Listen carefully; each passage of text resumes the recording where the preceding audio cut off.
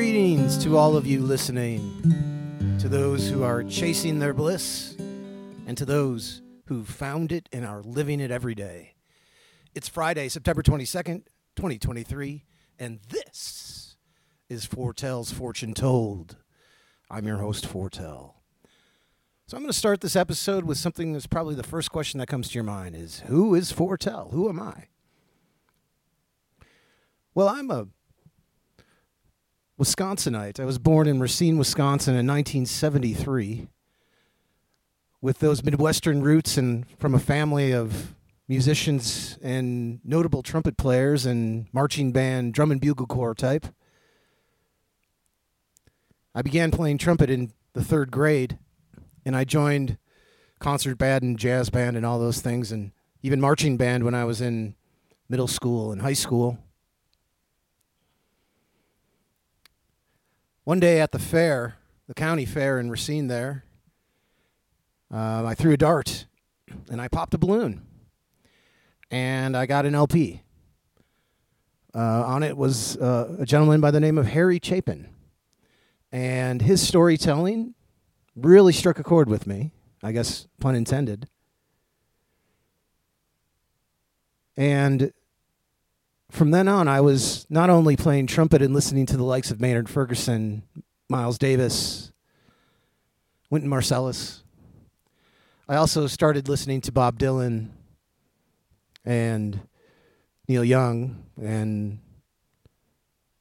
eventually John Prine, Guy Clark, Merle Haggard, others.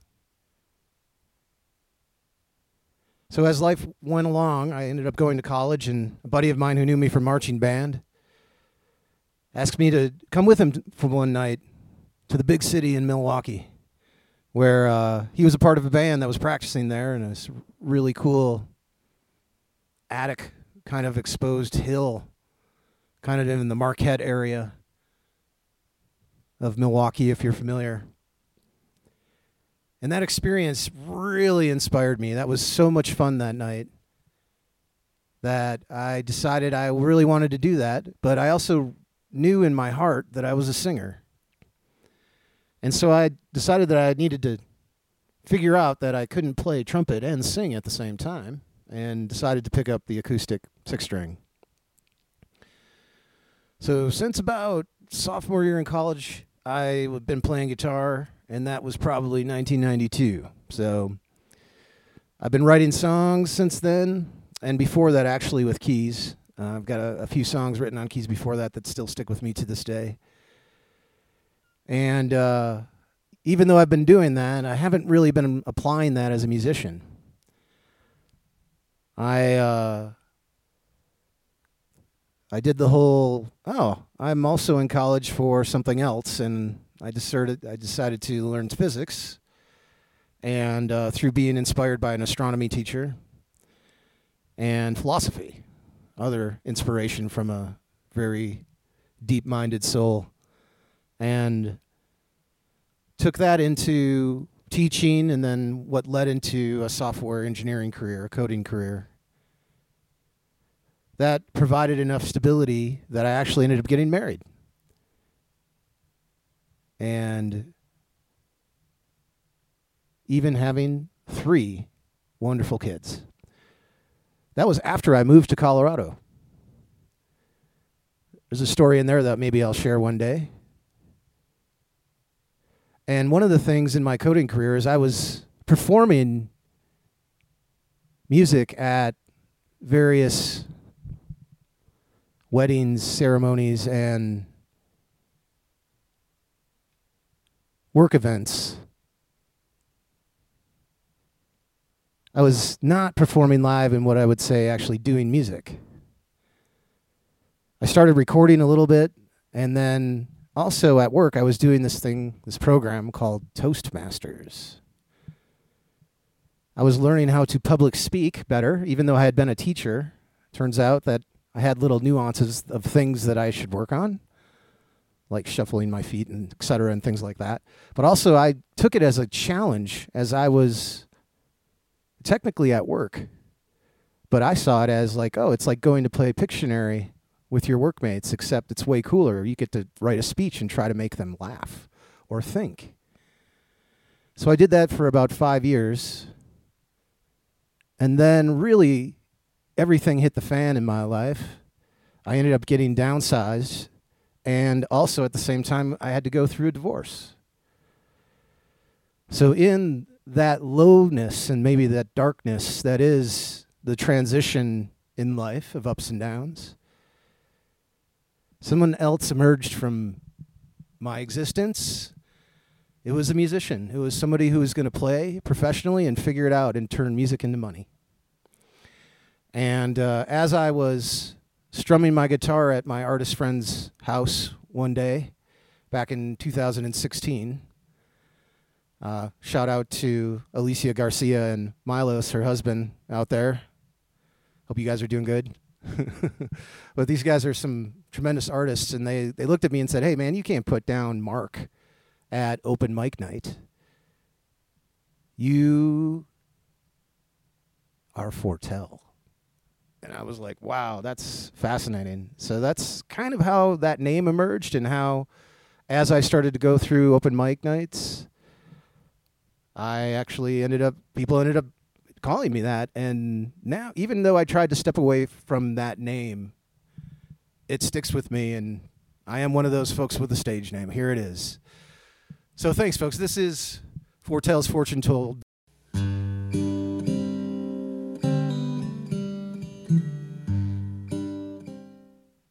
Now it's time for Spotlight Songwriting. So songwriting is one of those things that I'll spend a good amount of time talking about because it's something that means a lot to me. And perhaps I have some words of wisdom that I can share about things. The first kind of spotlight songwriting I want to do is just basically a general thought about, and my general thoughts about songwriting. First of all, I just want to say that songwriting in songs and music is art. And in art, there are no rules. Yet, when you take thousands and thousands of songs and people who live in songs and songwriting, certain rules emerge to help guide you in your no-rule journey. And of course, as an artist, it's always up to you to follow or not follow. The next thing I'd say is, this thing of how much and when you should be writing songs. Some people are very much kind of like as myself, and as like Neil Young says, I'm an antenna. All of a sudden I'm picking up on a signal, and I am just the antenna capturing something and writing it down. And I am, I guess, a bridge from that pure energy into something that's manifested into a song. So when that happens, that's when I sit down and write. And it could take, a very short period of time, as some songs do. And sometimes it takes over a couple of weeks. Sometimes it takes over several months. And indeed, some songs evolve for years before you finally maybe think it's right. And some people argue that songs endlessly evolve. I'm not sure about that last piece, because I think eventually you get to an end point. And then that song is that repeatable thing that people go to.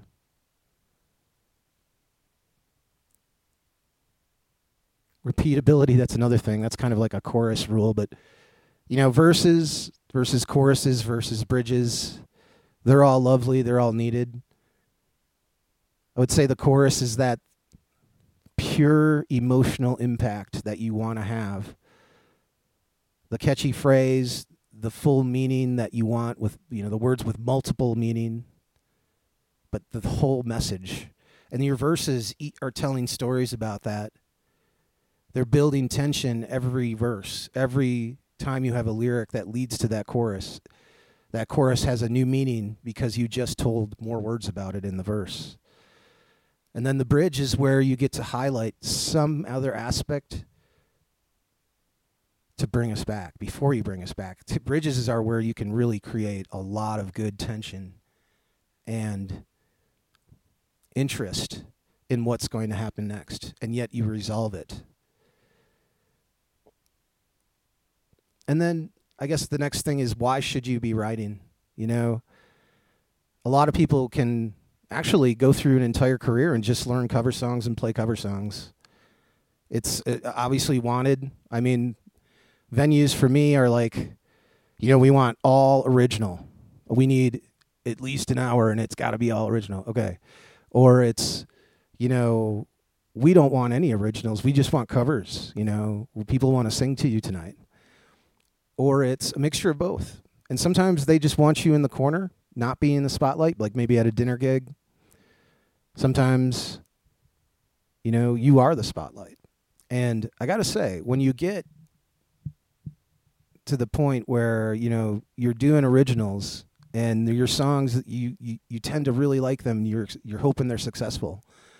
And then people listen and actually affirm that and say, man, those are great songs. Who wrote that song? That kind of thing. And you're like, it's me.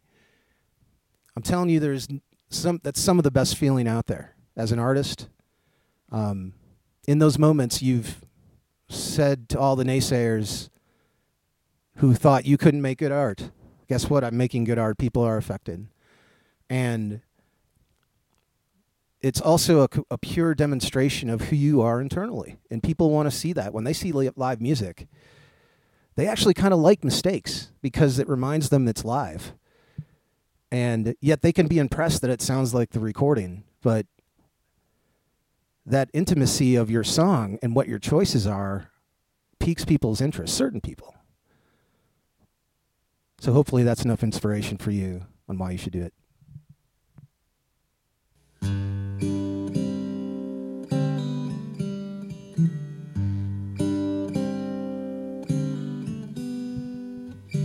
Tales from the Road. Yes, these are recent gig experiences that I've had. I recently had the fine folks at the Estes Valley, sorry folks, Estes Valley Sunrise Rotary Club in Estes Park, Colorado, hired me for the weekend to come play at their Arts and Crafts Festival that was happening at Bond Park downtown in Estes Park. It was really an incredible gig of really just a tremendous sound system blasting up through. I had Long's Peak in my background, so I got to stare at the mountains as I played. Though there were mountains all the way around me, there was 360 mountain views. And this is up in the mountains in Colorado, so, you know, there's elk poop in the park and goodness. Tons of people walking around and just selling the most beautiful arts and crafts work. Just unbelievable ideas by the artists, and then just tons of food trucks and everything. It was an amazing experience. And then various different songwriters and bands were playing, and I had the pleasure of playing the middle slot each day of the week there, and the Monday of Labor Day. I gotta say, it was one of the best gigs I've had. I mean, the sound system had something to do with it. It was just this beautiful reverb. It had a 3-speaker system with a subwoofer in the middle, and just enough to really fill the whole space, but not let the vendors get too mad because you're so loud. But the vendors could hear you because all the bands got compliments from the vendors and really appreciated us, which was awesome. Fills the background noise for them, I guess, while people are shopping. And yet it's live. It's awesome. But I played a song that I'm going to be closing with today called The Other Shoe up there, and that was one that really grabbed everybody. It was one of those things where the guitar was at a perfect volume, and I was just happened to be in a moment where I was playing it all good. And I was singing real good, and I just got a lot of attention and people saying it was beautiful and tipping me and stuff. It was just one of those beautiful moments. So love those Estes Park gigs. Hope to go back next year, actually. Thanks, Karen. So recently I went to this songwriting circles. The songwriting circles are interesting. And I'll probably spend an episode on those, but depending on, you know, the feel, the vibe, it can be a little bit too intimate. It could be a little bit too school-like, and you know, so it's not for everybody. But this particular one was pretty good. This one's at the Firehouse art center in Longmont, Colorado. And my man Angel and Dwayne, actually, both guys out there. My brother's running that. Real nice to meet those folks. Angel's actually a touring and performing musician I hope to interview on this show. And even Dwayne, I want to hear his experience with the art center. And I'll get into guests later. I'll be talking about that. But it was a really good experience, and I got to perform. They actually video recorded it. I haven't seen it out yet, but I'm sure it's coming soon.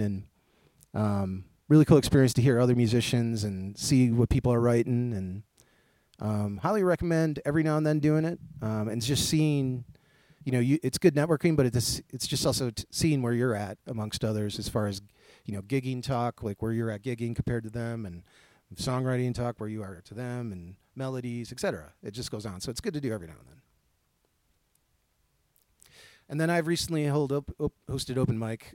It's one of the things I do. I host open mic, and really fun experience where I get to provide the stage for others who are starting out, or somebody who's just looking for a place to play and share those songs with others. I've got a great open mic. It's at a place called Mountain Cowboy Brewery in Frederick, Colorado. It's a brewing company. They actually roast coffee there too, but what a tremendous place. Just been doing business with them, hosting that open mic for over 5 years now, and have some wonderful regulars, but just so many cool people that come through. It's a beautiful place. Please do come check it out if you can. It's the second and fourth Thursday of every month. Again, that's Mountain Cowboy Brewing.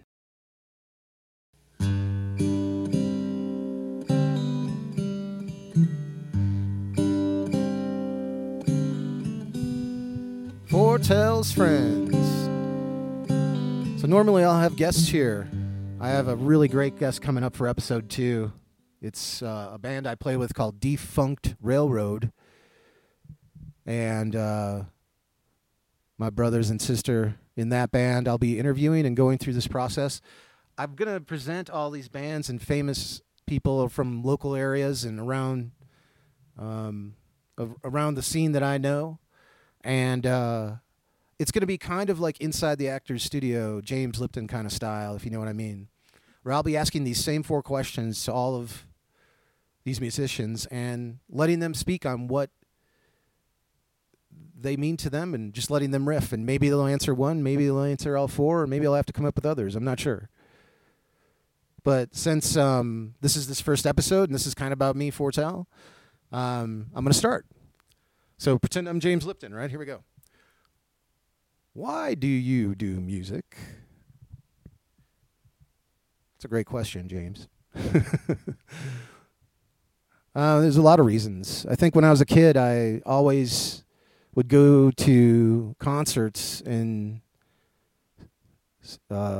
see artists, musicians, and I always have this feeling that I wasn't supposed to be out in the audience. That I was supposed to be on stage. And that's really persisted through my whole life. And I think now that I'm a professional, there's a lot of memes out there about that, where musicians who are in crowds are not really happy. They want to be on stage. They want to be the person. So there's always been that. So that's just something that's core in me. I'm not really sure why. You can talk all about psychology and everything, but it's led to music, nothing else. So there's something about music. It's definitely been part of my family. But why do I do it? Well, I'd say another reason is that it's saved my life, literally, at least a few times. I talked about earlier about how I had to go through a divorce, unfortunately. But that low moment, and I'm not going to get into the details, but it was ugly. And I took the nervous energy and I started shaking my hand on my guitar and strumming my guitar. Instead of just not knowing what to do with energy and running and biking and everything, I started strumming guitar. And then I started saying, well, why am I doing this at home? I can go down to Pearl Street in Boulder and just do this for tips. You just sit here and practice, but maybe make some money. And then I started playing open mics. And then I started getting gigs. And then I got an agent. And it just kept going and going and going. So that's how I guess that's kind of how I got into it. I mean, why do I do it still? Well, it's something that's who I am. And then also, there's a lot of reasons. This might be the only question I get to.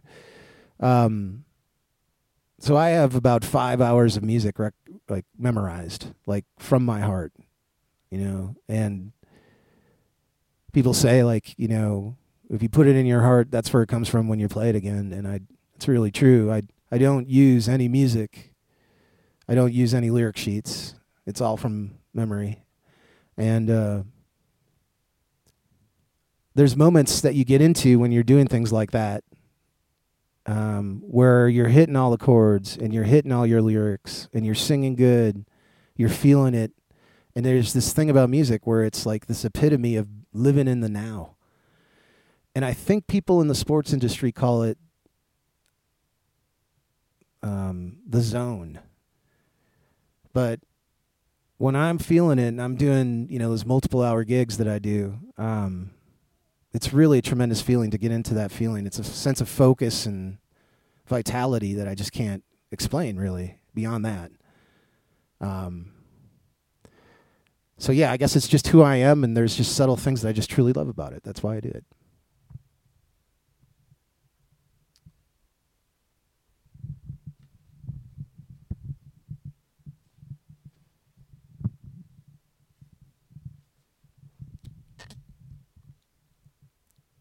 Who are your influences?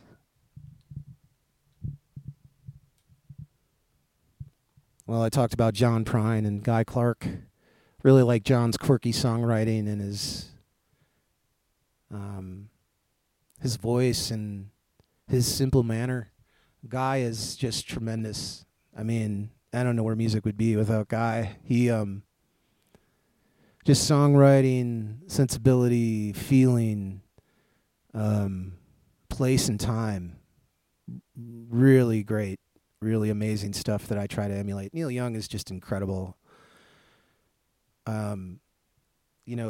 He's hit or miss on his voice. I learned that not everybody likes his voice, but I'm so into his songwriting and his guitar playing and his chords and it's just, his whole package again, place and time, feeling, it's just amazing. Merle Haggard has come to me as a great songwriter recently. I just really enjoy, his thoughts, his yearning. I think it is. There's a lot of yearning in his stuff that people really relate to. I think that's why I like it. It's just how people relate to Merle. Dylan obviously is such a tremendous songwriter. Robert Hunter and Jerry Garcia, I would be remiss without saying those two. Oh my God. Towns, goodness. I'm forgetting so many. It's only one podcast though, but those are my influences.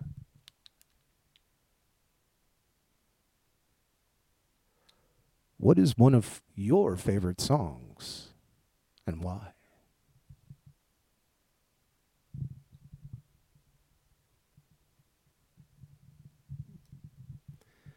Well, it's this song that I'm going to play to close the show out tonight. It's called The Other Shoe, and it's just a beautiful guitar riff that I happen to be that intended to and create, and it's a really nice little riff that has tension and resolves all in its little way, and I really like the lyrics, and which are about balance and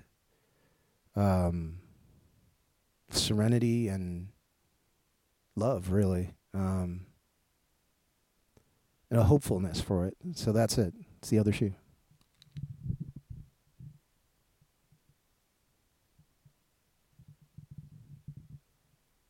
Any advice or words of wisdom for others?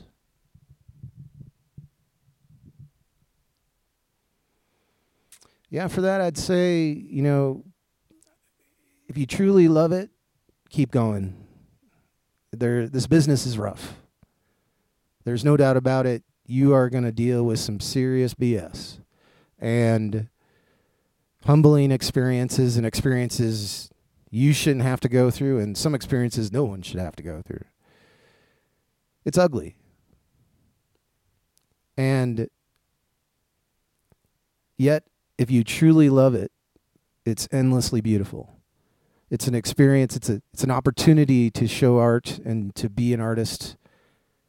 And it's another opportunity to go turn music into money. It's just tremendous.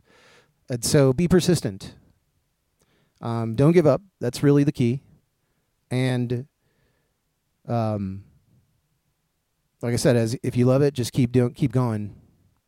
Just keep going. That brings us to the end of this episode of Foretell's Fortune Told. Thank you so very much, as I certainly appreciate y'all listening today. And feel free to interact more at foretellmusic.com. But for now, I'll send you into the sunset with my song, The Other Shoe. And I hope your journey is as expected. We're getting ready to go. Not much left. What's left will forego. Lock the door, the timing's right. Let's drive towards the sunlight. We're gonna ride all the way down to the ocean side. Gonna ride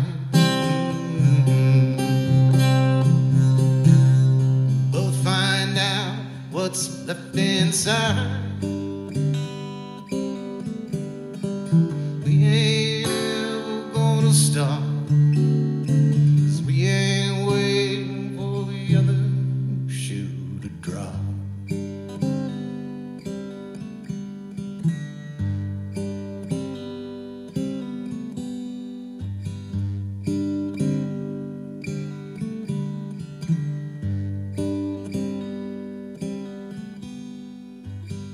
There's such a balance in life. If you see it, it might change your life. The pendulum swings and swings and swings. Ain't no stopping what it brings. We're gonna ride all the way down to the ocean side. Gonna ride and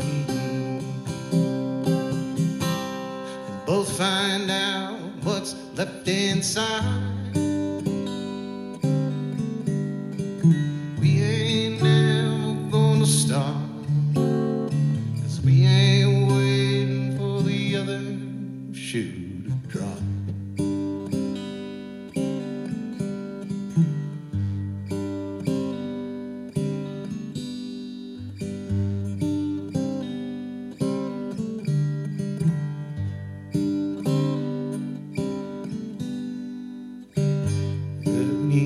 Feel down or worthless, 'cause this place has served its purpose. But it's getting time to leave. You and I can cry on my sleeve. Gonna ride all the way down to the ocean side. Gonna ride both find out what's left inside.